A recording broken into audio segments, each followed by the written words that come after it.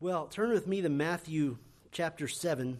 That'll be kind of our launching point this morning. Matthew 7.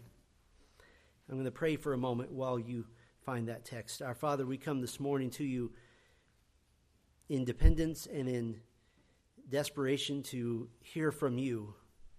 And we only hear from you as your word is proclaimed. And so we would ask you, Lord, to be a help to us this morning, particularly for the topic at hand. We ask you, Lord, to enliven our hearts to know the truth, and to live the truth, to believe the truth. And we pray these things in Christ's name. Amen. God is infinitely holy. He is utterly pure in ways that are beyond our understanding. He cannot, he will not fellowship with the ungodly. He will not fellowship with the unholy, and the unholy cannot fellowship with him. God is too pure, too holy. And mankind, although made in the image of God, has become unholy and tainted and impure because of sin. The inclination of our hearts is evil 100% of the time. Because God is perfectly just and righteous, and he will not and he cannot, according to his simply holy nature. He is pure in the simplicity of utter, total, white, hot holiness, and he cannot excuse sin. He will not. All sin is sin against God, who is the creator of all things. And all sin is eternal because it can't be undone. You can't unsin a sin. It can't be reversed. And so the wages of sin, the punishment for sin, must be eternal. All sin shall be paid for by death. But God, who is perfectly just, perfectly righteous, has demonstrated grace and mercy by providing a holy, righteous sacrifice for sin. Someone to die and to receive the wrath of God instead of you and instead of me. And that substitute sacrifice is none other, of course, than his Son, Jesus Christ.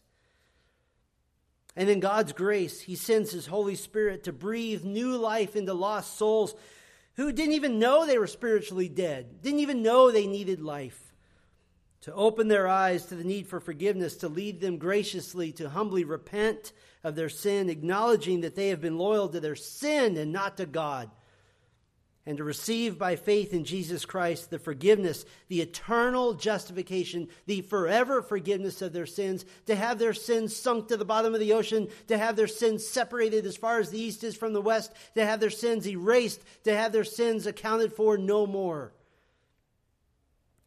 And because the believer in Christ is now considered in the courts of heaven to possess the very righteousness of God himself, the certain promise of eternal life and future glory is ours to grasp and to look forward to and to enjoy.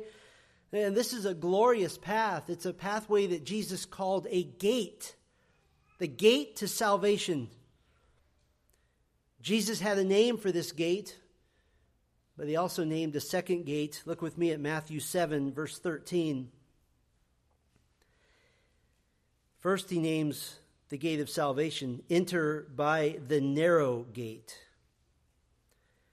That's the gate of salvation. Then he goes on. For the gate is wide, and the way is easy that leads to destruction, and those who enter by it are many.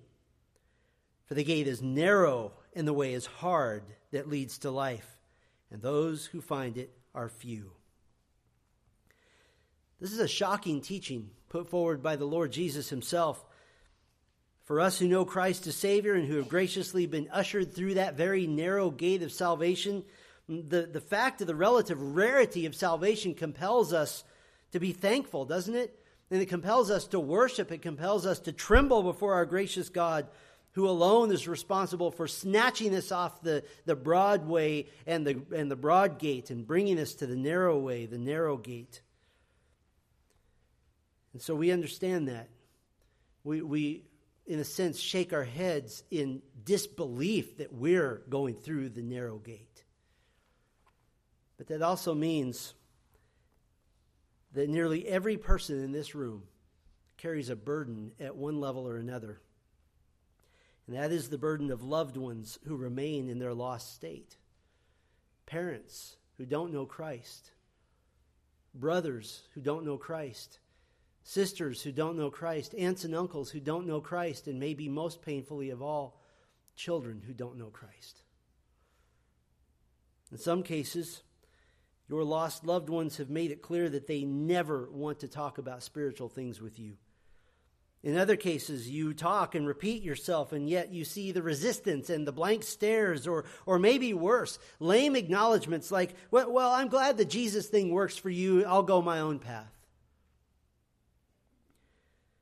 And of course, there's the uncomfortable and the painful situation of the one who claims to be a believer in Christ, may even be attending the church regularly, yet their knowledge of the gospel is lacking, and their total lack of spiritual fruit in their lives. It indicates to you a grave concern for the reality of their regeneration. Are they really saved?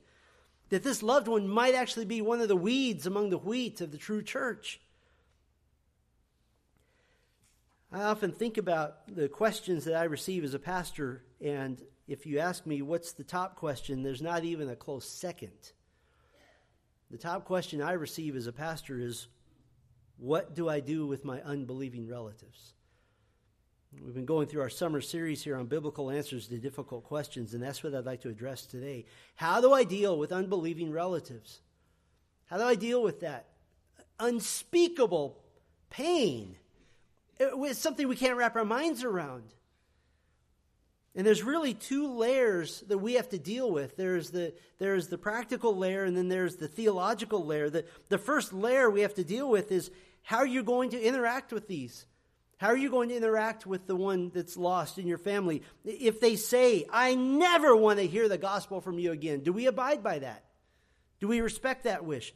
If the unbelieving loved one is living an openly sinful lifestyle, such as homosexuality or transgenderism or a live-in boyfriend or doing drugs, do you quietly go along with it for the sake of keeping the family together or maybe keeping future gospel opportunities open? What do we do? That's the first layer we have to deal with. And we'll deal with that one, though, at the very end. The second layer we have to deal with is the heart layer. You have to deal with your own heart before the Lord. Because we tend toward what one author called spiritual nepotism. That God is obligated to save someone because that person happens to be related to me. That somehow makes him more special. And that is a heart issue. And dare I say, that is a sin issue. Both of these layers have only one solution. There's only one way to handle both of those layers, one tool, and that is the tool of truth. This is such an emotionally devastating issue because if you know your Bible, you know that the judgment of God is coming. You know that He will always punish sin. And we really don't have the capacity in our own power to emotionally be okay with that. To be okay with the possibility of my father or my mother or my aunt or my uncle or my brother or my sister or my child that I held in my hand burning in the flames of hell for all eternity. We cannot grasp that. And I don't think we're built to. Maybe it's easier when we think about that the lake of fire, hell, the place where the worm does not die and the flames are not quenched. It is rightly for the terrible and rebellious unbeliever who repeatedly rejected the gospel of Christ, all those nameless and faceless, insubordinate, defiant, stubborn, contrary, Christ-hating people I've never met. But when it's my mom, when it's my boy, when it's my brother I grew up with, when it's my sister, there's no amount of emotional strength. There's no amount of bad theology that says, well, he's really a good person at heart. God knows that. There's no amount of just trying not to think about it that can possibly be a true and real comfort. You can't bring up enough comfort in your own power. There's only one way to handle this issue. with eternal truths revealed in the Word of God. There can be no substitute.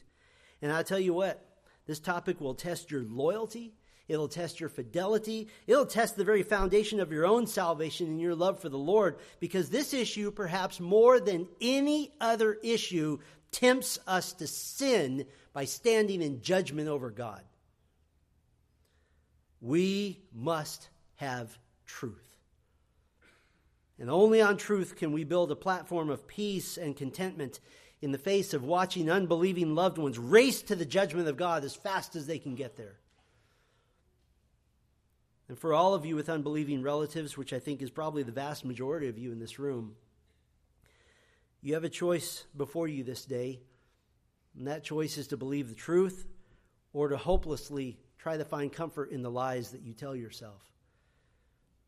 I can't make that choice for you, but I can with all of my heart try to convince you that the truth is the only path to genuine contentment. It's not my intention to be cold or harsh at all, but simply to outline truth. But I do make this commitment to you by the time we're done. I believe we'll all have great and tremendous hope, because truth embraced always leads to joy, right? So we'll end on that hope. Now, as we've been doing a lot during our summer series here, this will be more of a Bible study. We're going to look at a lot of different scriptures. It'll be easier for you to note the references. I'm not going to have you turn anywhere else because there's just too much to do here. Because what I'd like to do this morning is give you 7 truths upon which to build a platform of peace and contentment in the face of watching unbelieving loved ones race to the gates of hell as fast as they can go. 7 truths to build a platform of peace and contentment. Truth number 1, God chose those to be saved. God chose those to be saved. Now, this isn't a sermon on the doctrine of election. We've proven the doctrine of election many other times. And could I say this? You not agreeing with the doctrine of election doesn't make it any less true, any more than you saying, I don't agree that the sun should come up tomorrow. It's still going to happen. But that's where we have to start, because salvation is an eternal issue, both for the future, but also about the past. To deny the doctrine of election is very simply to deny the Bible.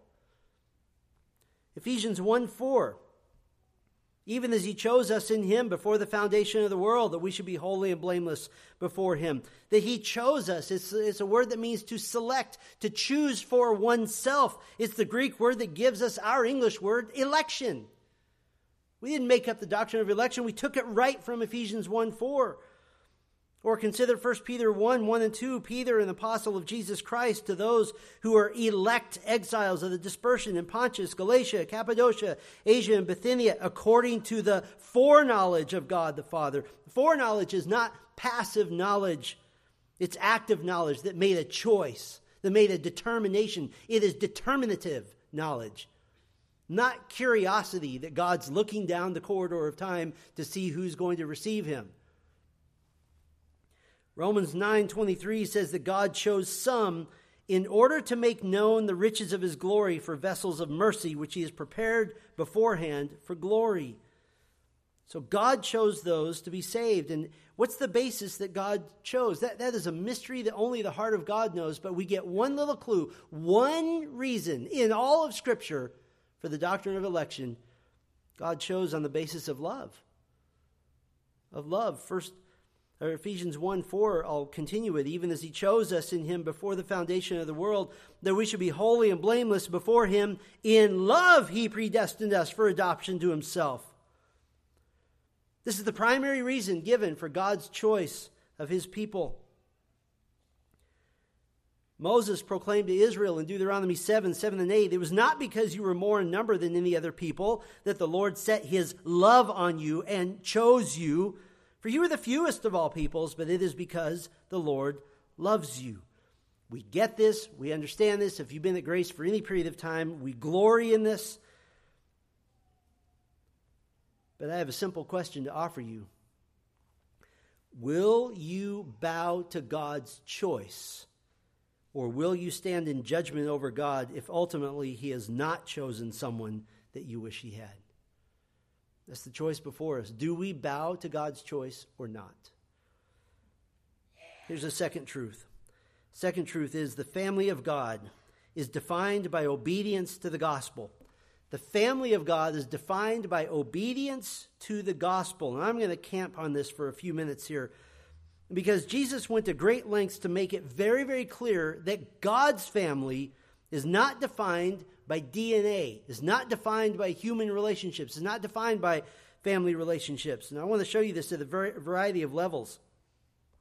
Matthew chapter 8, there's a man who's been following Christ and listening to his preaching, and he declares to Jesus, "I want to follow you." But the man said to Jesus in Matthew 8:21, "Lord, let me first go and bury my father." Let me go bury my father. Now, we read that and we say, well, that's a reasonable request. Go have the funeral and then follow Christ. Let me be clear. The man's father wasn't dead. This was a common way of saying, let me stay home, work in the family business, fulfill my responsibility to my father until he dies, because if I leave now, he's going to cut me out of his will and I won't get anything. I got to hang around for him to kick the bucket so I can get my inheritance. After that, I'm happy to follow you. So the man is telling Jesus, yes, I want to follow you, but I need to get my money first. In other words, he was a superficial follower of Christ. Jesus pressed the man to follow him anyway. And he said, in Matthew 8:22, "Follow me and leave the dead to bury their own dead." Meaning the spiritually dead can take care of their own business. And what Jesus is saying is, your father is spiritually dead. You follow me. Now, this isn't somehow a lack of concern for the man's father, but in his sovereignty, Jesus knew the heart condition of that man's father, and he's making this point very clear. Follow me or follow your family, but you cannot do both. You can't do both. You cannot follow Christ and be totally loyal to your unbelieving family at the same time. You can't. And Jesus certainly didn't say, hey, you've been following me around for some time now. I'll make sure your dad gets into the kingdom too. Wink, wink. So there's that level. And you might say, okay, Steve, what if you're related to Jesus himself? Does that give you any special privileges, special treatment, free passes into heaven? Mark 3 records a time early in Jesus' ministry when he was teaching to a crowd, and Jesus' mother and his brothers were nearby, and they were trying to get his attention. And we pick up the story in Mark 3:32, and the crowd was sitting around him, and they said to him, "Your mother and your brothers are outside seeking you." And he answered them, "Who are my mother and my brothers?" And looking about at those who sat around him, he said, "Here are my mother and my brothers, for whoever does the will of God, he is my brother and sister and mother." And Jesus' point is very clear. He uses his own earthly family, the ones, humanly speaking, Jesus was most genetically related to. Mary, his mother, and his brothers. Mark 6:3 lists them: James, Joseph, Judas or Jude, and Simon. These are the ones closest to him family-wise, genetically, DNA, we would say, and they weren't automatically part of the eternal family of God. But Jesus refuses to show them special spiritual privilege just because they're family. Now, if we fast forward a few years, we know that Mary came to believe on Christ as her Savior. She shows up with the believers waiting the Holy Spirit in Acts 1. We know that James came to faith. He became the writer of the Epistle of James. We know that Jude came to faith. He became the writer of the Epistle of Jude. But here in this moment, in this scene, Jesus shows no favoritism whatsoever. And in fact, he contrasts his own family with those who hear and obey the gospel. Now, why does Jesus do this, by the way, in this situation? Just a few verses earlier, we get the commentary on the spiritual condition of his family. Mark 3:20 and 21 says, "Then he went home, and the crowd gathered again so that they could not even eat. And when his family heard it," here's the spiritual condition of his family. "And when his family heard it, they went out to seize him. For they were saying, 'He is out of his mind.'" The Greek is, he was nuts. Not really. Can you imagine your own family thinking you're crazy? John 7:5 said, "For not even his own brothers believed in him." Okay, family in general, we get that. How about his mom? Surely Jesus' own mother should get special treatment. She gave birth to him.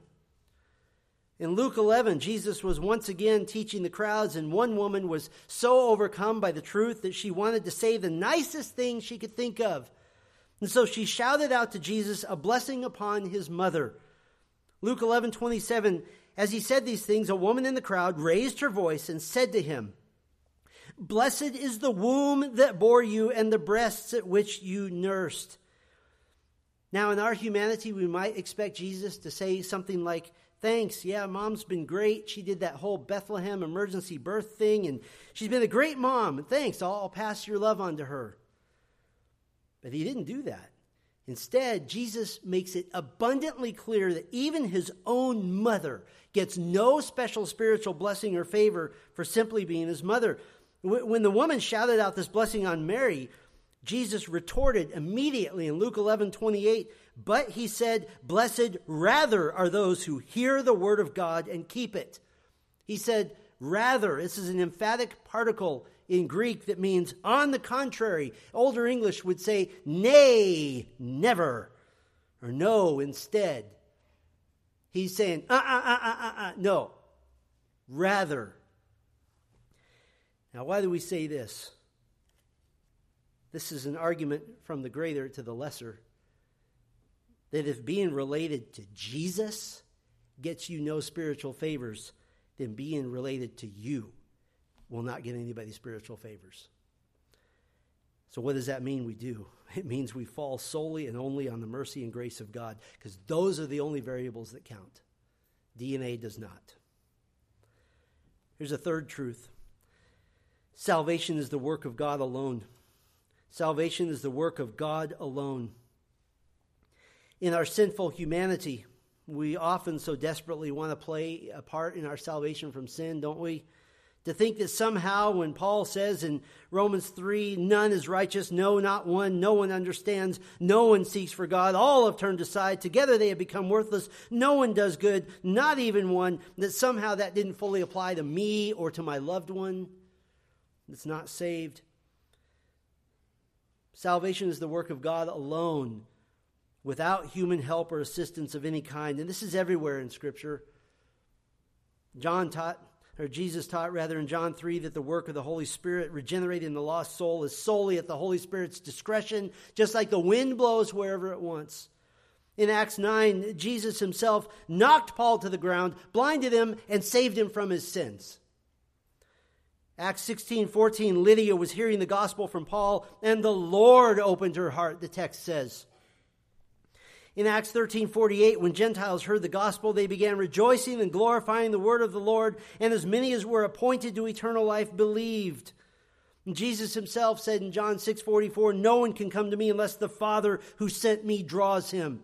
No one can.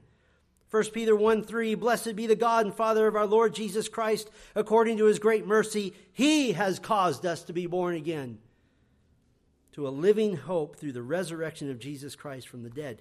Now, why do we say this today? This is tremendous news. This is incredible news, because now we're relying only on God's power, only on God's saving grace, only on God's will, only on God's mercy, only on God's eternal plan. There are no other variables. If your loved one dies outside of faith in Christ, it was not because you didn't try hard enough. It was not because you weren't able to do something. It was not because you weren't clear enough.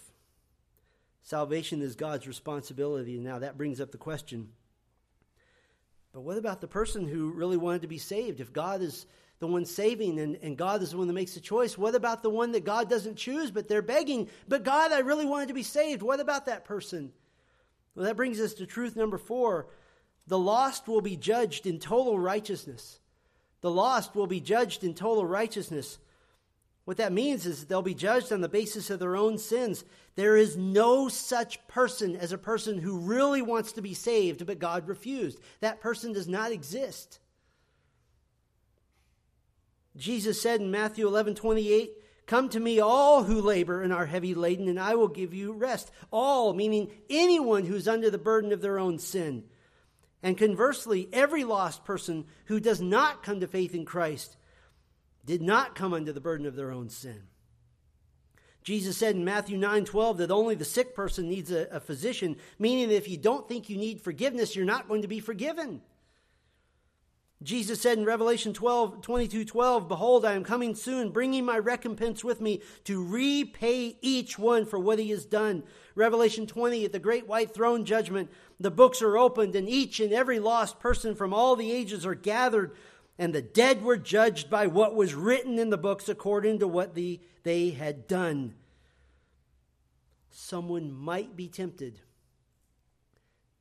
to place themselves on the throne of God and think that somehow I am more compassionate than God. But shouldn't the lost be given a second chance, especially if it's my uncle? Shouldn't the lost be given more grace, more mercy? How about this? Shouldn't they even have a chance after death to say, "I'm really, really sorry"? The idea of the lost being given a second chance is based on two faulty assumptions. The first faulty assumption is that they weren't given enough chances to begin with. And the second faulty assumption is that the fires of judgment could or would or might even bring repentance. Sometimes we want to have sort of a spiritualized version of the program that sends youth to jail for a day so that they can see what it's like. To say, wouldn't it be great if we could have our unbelieving relatives see hell for a day and then they would really come to faith? Would they? In Luke 16, Jesus tells the story of a rich man and a poor man, that the rich man had mistreated in this life, and the rich man was selfish and had no faith in God, while the poor man had faith in the Lord. They both died, and the poor man went to his heavenly reward, and the rich man went to the place of fiery judgment. And in the story, the rich man is able to call out to Abraham, who is with the poor man in paradise. And the rich man asked Abraham to cool his flaming tongue with some water. How? Would you send the poor guy to come serve me? And let me just make two observations about this. First of all, the rich man was still treating the poor man like a nobody. He hadn't changed, even in the flames. And secondly, the rich man didn't ask for mercy. He didn't ask to be released. He didn't acknowledge any sin whatsoever. He said, "Come down here from paradise and serve me." He didn't repent. When the lost are judged in the final judgment, that judgment will be completely righteous, completely deserved. And I know this is still difficult for us to fathom on the human level, but other truths will help us. Let me give you a fifth truth. And this one's a little bit long, but it's important. A fifth truth is, in the coming kingdom, your passion for the glory of God will be all-consuming. In the coming kingdom, your passion for the glory of God will be all-consuming.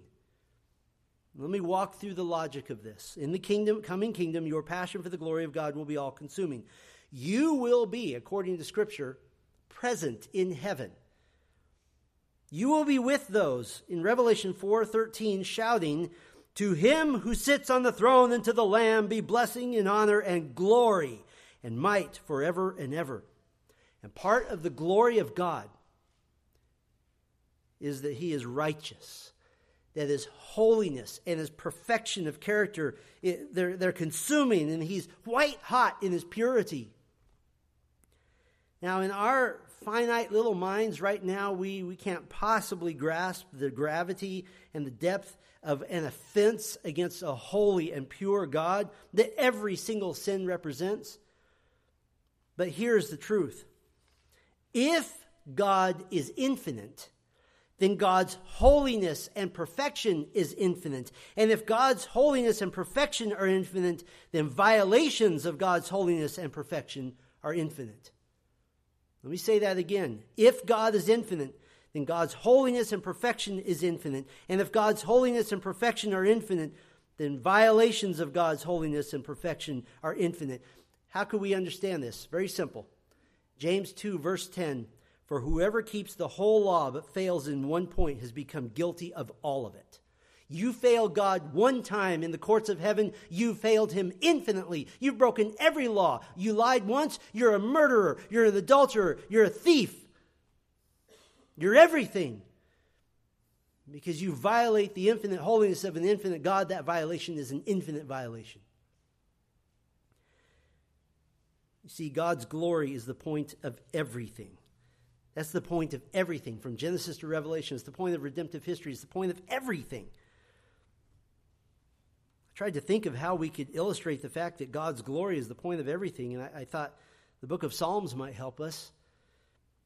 Psalms alone is consumed with God's glory. Psalm 8:1, O Lord, our Lord, how majestic is your name in all the earth. You have set your glory above the heavens.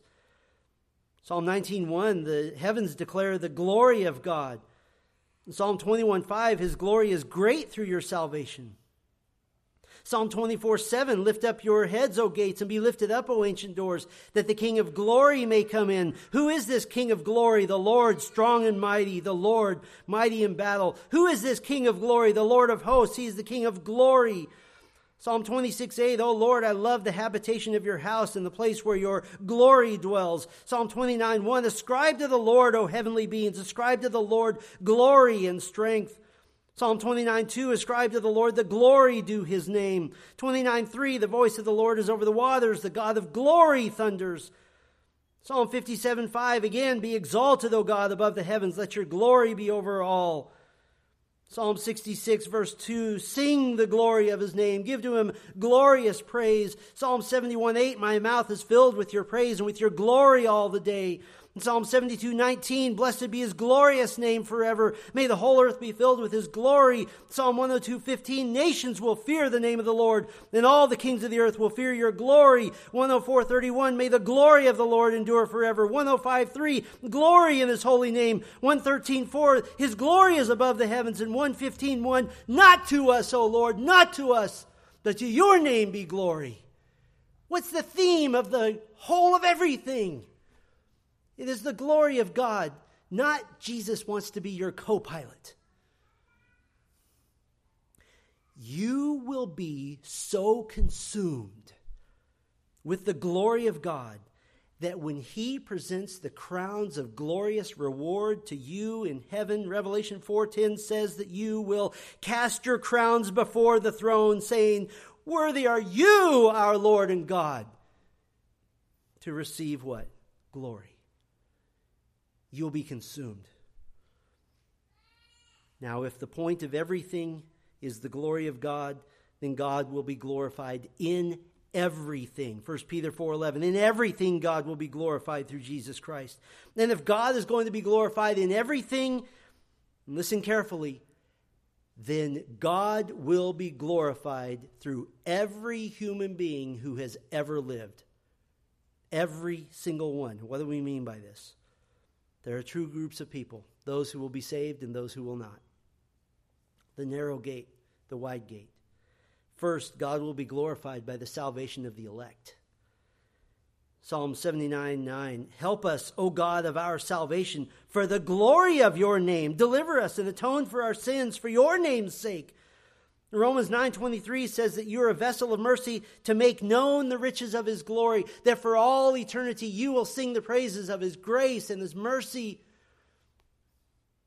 But second, God will be glorified by the righteous eternal punishment of the lost. Hell is not somehow representing the failure of God to save.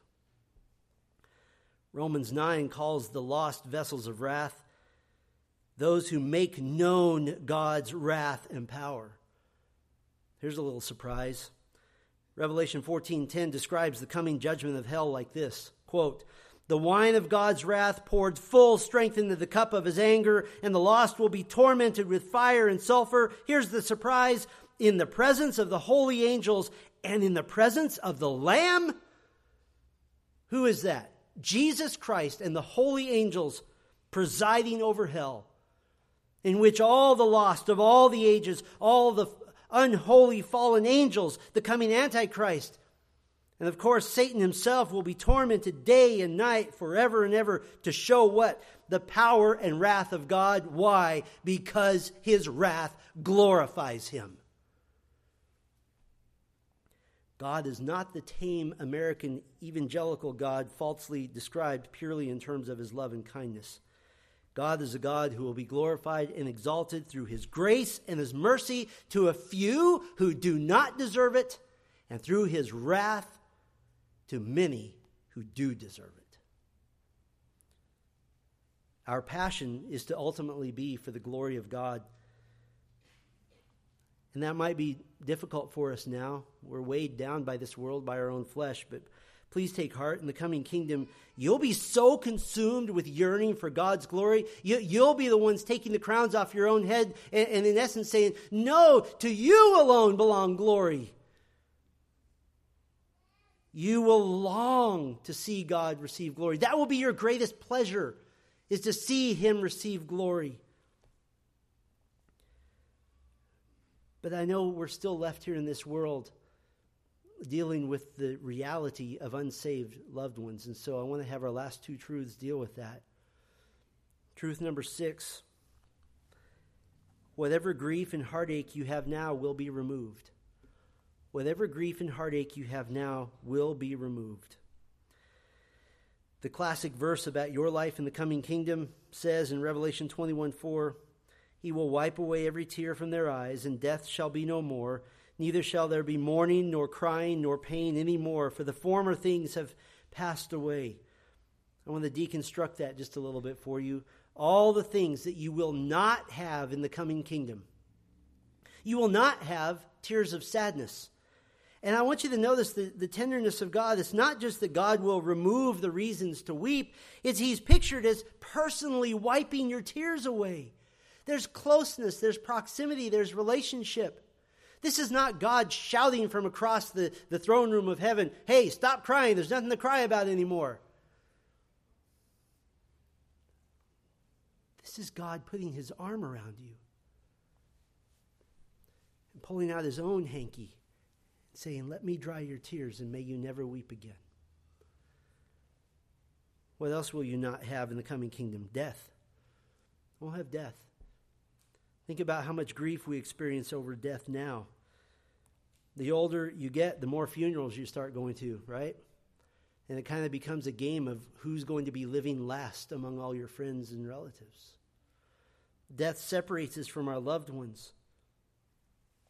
Even the thought of our own deaths creeps in, and we start doing the math. And when you realize you're closer to your death than you are to your birth, statistically, that's a daunting thought, isn't it? When you're 18, you look ahead and you say, I've got the rest of my life. Then suddenly you blink and you're 48 and you go, I got half of my life. Then you blink and you're 68. I got a little bit of my life. You blink and you're 98. I can't believe I made it this far. And those thoughts creep in. And yes, you have faith in Christ and you're not afraid of death. Where is the sting of death? But somehow it just doesn't feel fair that we have to go through that. You say, Lord, you took Enoch, you took Elijah. Could I be number 3? And you pray for the rapture. No more tears of sadness, no more death. How about this? You will not have any more mourning. That's sorrow over loss, sorrow over emotional grief. The grief associated with death will be removed.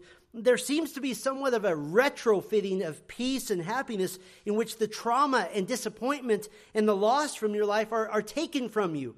That it's not just that the pain stops, the pain is retroactively taken away. That all the agony of this life is undone. No more mourning. Listen, those who are done with an event that is traumatic to them still mourn that event long after it's happened. But God says that won't happen. No more tears of sadness, no more death, no more mourning. How about this one? No more crying. And you might say, wait a minute, we just had the tears of sadness taken away. This is different. This isn't a few tears in the eyes. This isn't a private, quiet whimper, a small crying. This word speaks of shouting and wailing and screaming.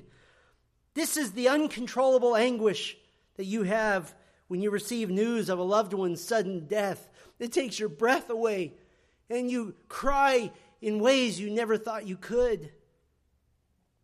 It's not just the tears of the past are removed, though. It's that there will never be reason for weeping ever again. No more tears of sadness, no death, no more mourning, nor crying, and no more pain.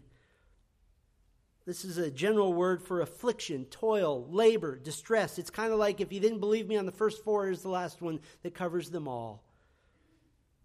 And I hope you'll take comfort from this, that whatever anguish and angst you have over your lost loved ones now will be taken away. You will not feel that into eternity. And you might say, great, I'm comforted by the future. I'm grasping the high theological foundation to entrust the Lord's redemptive plan to the Lord. But I have to ask, but what about my unsaved relatives now? That brings us to our final truth this morning. The gospel is the power of God for salvation. The gospel is the power of God for salvation. All right, we're going to put our boots on here. We're going to get our uniforms on, and we're going to get ready to serve, because this is where our part comes. Romans 1:16, for I am not ashamed of the gospel, for it is the power of God for salvation to everyone who believes, to the Jew first and also to the Greek. What does that say? And to the most likely to be saved and to the least likely to be saved. You've all done this. I've done this. You meet an unbeliever who's just a great guy, and you think, boy, he's just this close to coming to Christ. And you meet somebody else who's drugged up and who's messed up his life, and you say, boy, it would take a miracle for him to come to Christ. I got news for you. It takes a miracle for anyone to come to Christ. This is where the rubber really meets the road, because you're going to have to decide to whom you're going to be loyal, God or your loved ones. And so I hope that's a choice you'll make wisely. But the proclamation of the gospel message, while God chooses who will be saved, the gospel message is the means by which he saves. I'd like to give you 3 weapons in your fight for the souls of your loved ones. These might seem basic, but I am very convinced they're underused. So I'm going to be as precise as I can. 3 weapons in the fight for the souls of your loved ones under the banner of the gospel is the power of God for salvation. The first weapon in the fight for the soul of your loved one, prayer that is extraordinary. Prayer that is extraordinary. Leviticus 6:13 says, fire shall be kept burning on the altar continually. It shall not go out. The Prince of Preachers, Charles Haddon Spurgeon, used this text as an illustration of the prayers of the saints being an ever-present, ever-burning flame before God. And he urged his congregation in a moving sermon to take times of special prayer for all that burdens them. And he said this, quote, let us go with weeping and ask for the spirit of grace, and of supplications let us set apart special seasons for extraordinary prayer. Now keep this in mind. All of our greatest texts in the Bible on the doctrine of election, the greatest ones ever, were penned by the Apostle Paul, the one who said, God chooses for those to be saved. And yet he's the one who most urgently requests extraordinary prayer for the salvation of his hearers. Colossians 4:3, he says, at the same time, pray also for us that God may open to us a door for the word to declare the mystery of Christ. And in 2 Thessalonians 3:1, he says, finally, brothers, pray for us that the word of the Lord may speed ahead and be honored as happened among you. What does he mean by be honored? That people would be saved, there would be conversions, there would be salvations.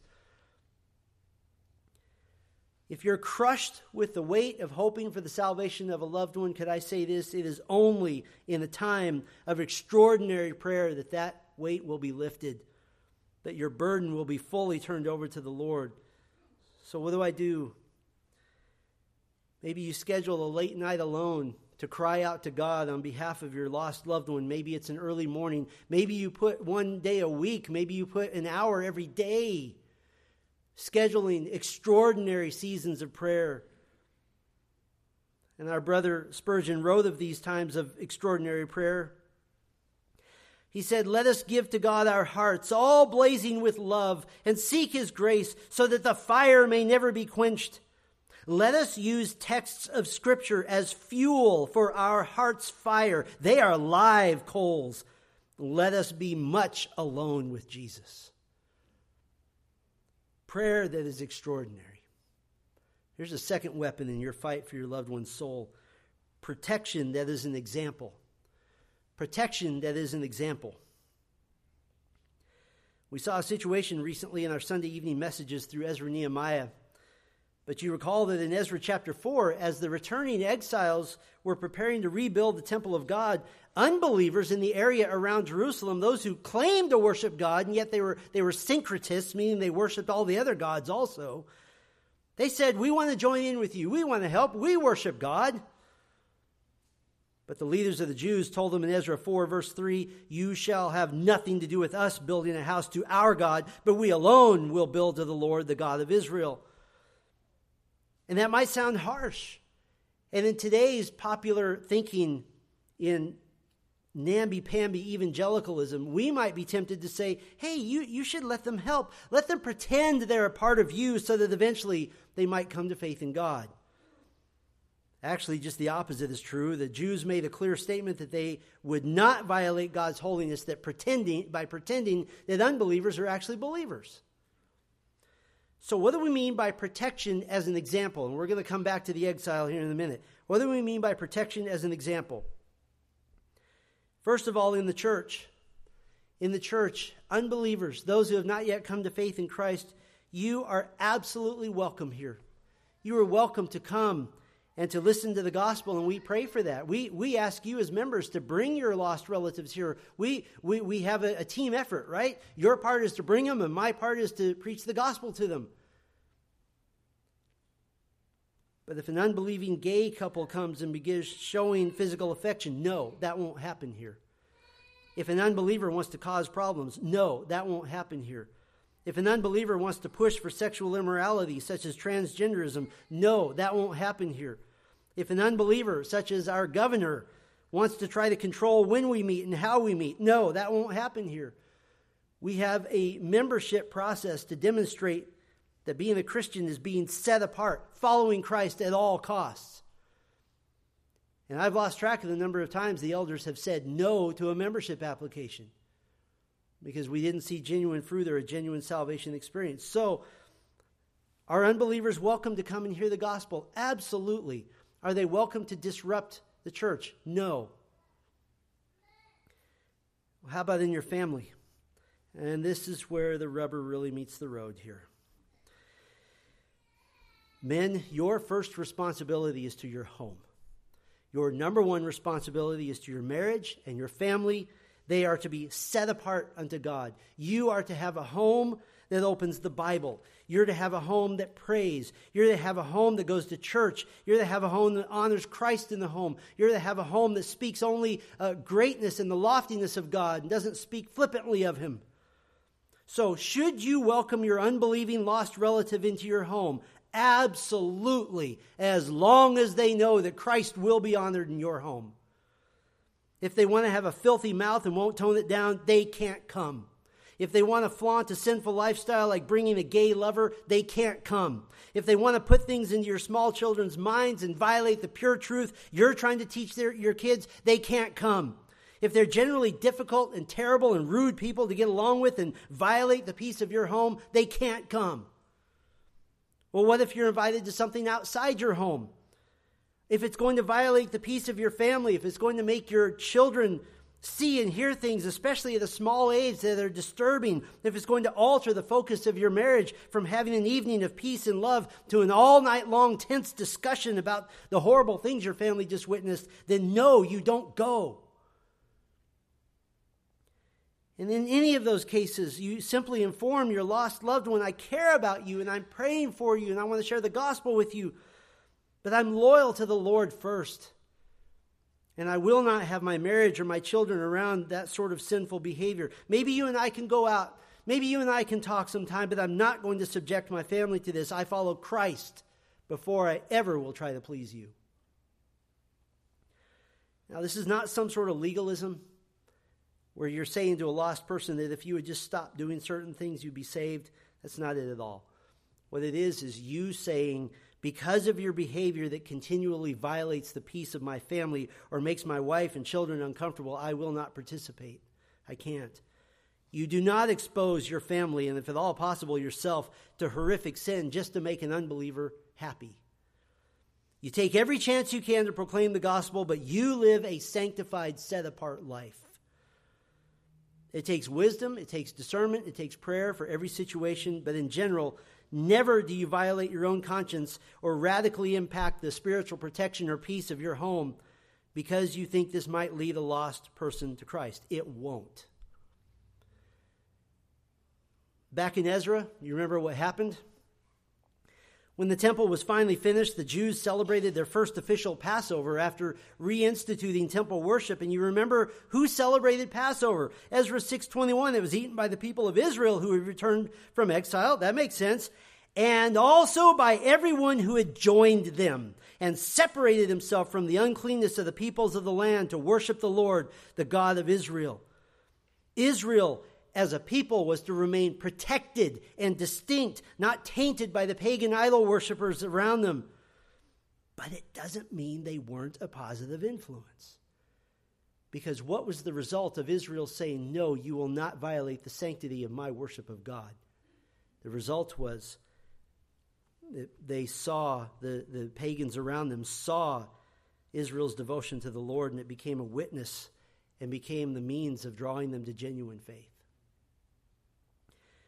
When an individual or an entire local church try to please the unbeliever and try to mix and mingle with the unbeliever somehow with the notion that somehow overlooking their lost state will attract them to the gospel, that never works. It never works. Instead, they must see that following Christ means being set apart, sanctified. So you have prayer that is extraordinary. You have protection that is an example. You have a third weapon. We'll call this one persistence that is extensive. Persistence that is extensive. Let me offer you this. The decision to stop proclaiming the gospel to your lost loved ones is not your decision. That's the Lord's decision. The Lord makes that decision. Hebrews 10:26 and 27. For if we go on sinning deliberately after receiving the knowledge of the truth, there no longer remains a sacrifice for sins, but a fearful expectation of judgment and a fury of fire that will consume the adversaries. And so it's not your decision. And as you continue to share the gospel with your loved one, they might say, I don't want to hear it. Listen very carefully. They don't get to make that call. How pointless is it for you to stop proclaiming the gospel just to preserve the relationship? What are you preserving it for? To what end? So you can have a holiday with some fake pleasantries? Yeah, you're going to hell, but we had a great Thanksgiving, didn't we? Listen, unbelievers do not get to decide whether you proclaim the gospel or not. They only get to decide if they stay in the room while you're doing it. That's their decision. They get to decide if they stay on the phone while you're telling them the gospel. They get to decide whether they walk out of church or not when you bring them here. And someone might say, well, I don't want to be annoying. That's right. What the lost loved one thinks of you is more important than his eternal destiny. Or someone else might say, well, I don't want to come off as pushy. How's this for pushy?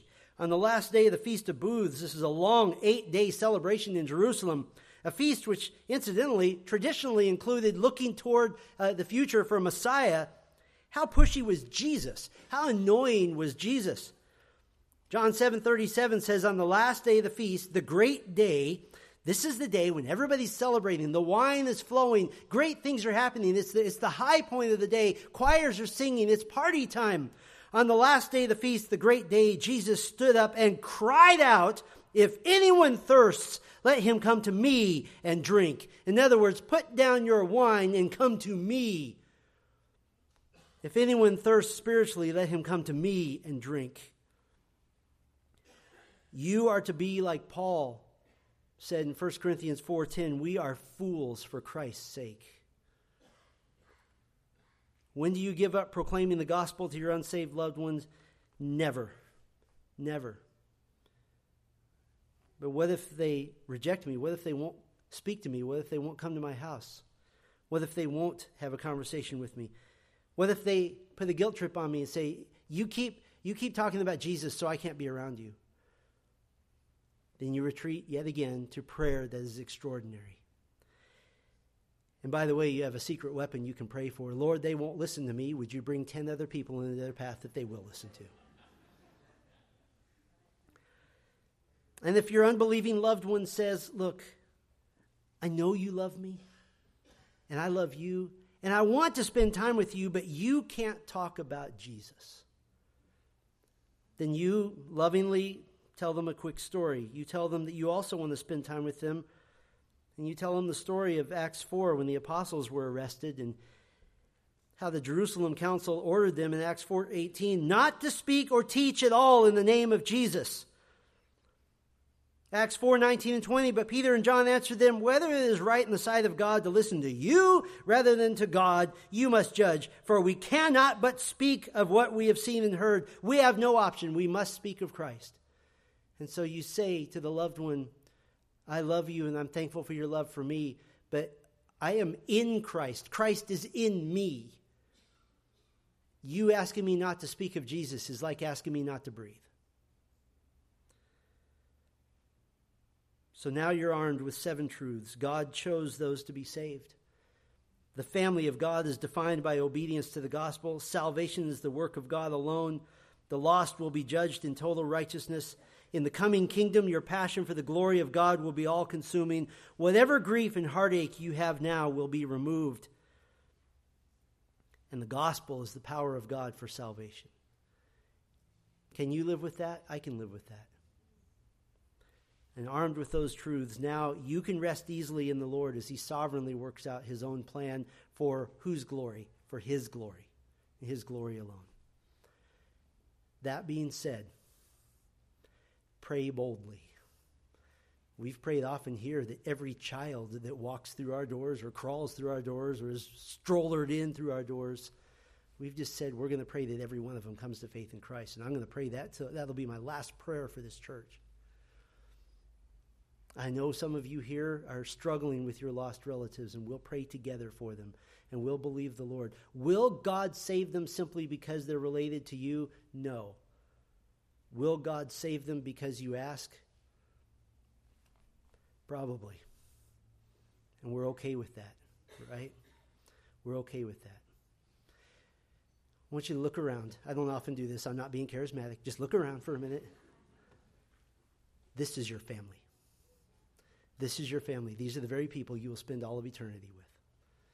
But let's pray for a few of these empty seats to be filled. Amen? Let's pray together. Our Father, these things burden us. Oh, Lord, to have a mom close to death who doesn't know you, to have a child who's now in his 30s or 40s or 50s in bad health who doesn't know you, to have prayed for a spouse for 30 and 40 years who still doesn't know you after living literally in the same bed with a Christian. These things weigh on us, and so we run to your mercy. We grasp a hold of your feet because we can't comprehend this. But ultimately, Lord, we bend to your will. We bow to the reason for all things, and that is your glory. But Lord, we boldly pray while there is breath in our lungs, we would pray for all of our lost loved ones, because we believe it would give you so much glory to see them all before the throne of heaven, rejoicing and praising God for the prayers of a faithful grandma, for the prayers of a faithful child, for the prayers of a faithful parent. That's what we ask you for, Lord. But in the last day, when we all stand before you, we will revel and marvel at your perfect will. For that alone is what gives you glory. And we pray these things to the glory and to the honor of our Savior, Jesus Christ, who makes the narrow gate possible. Amen.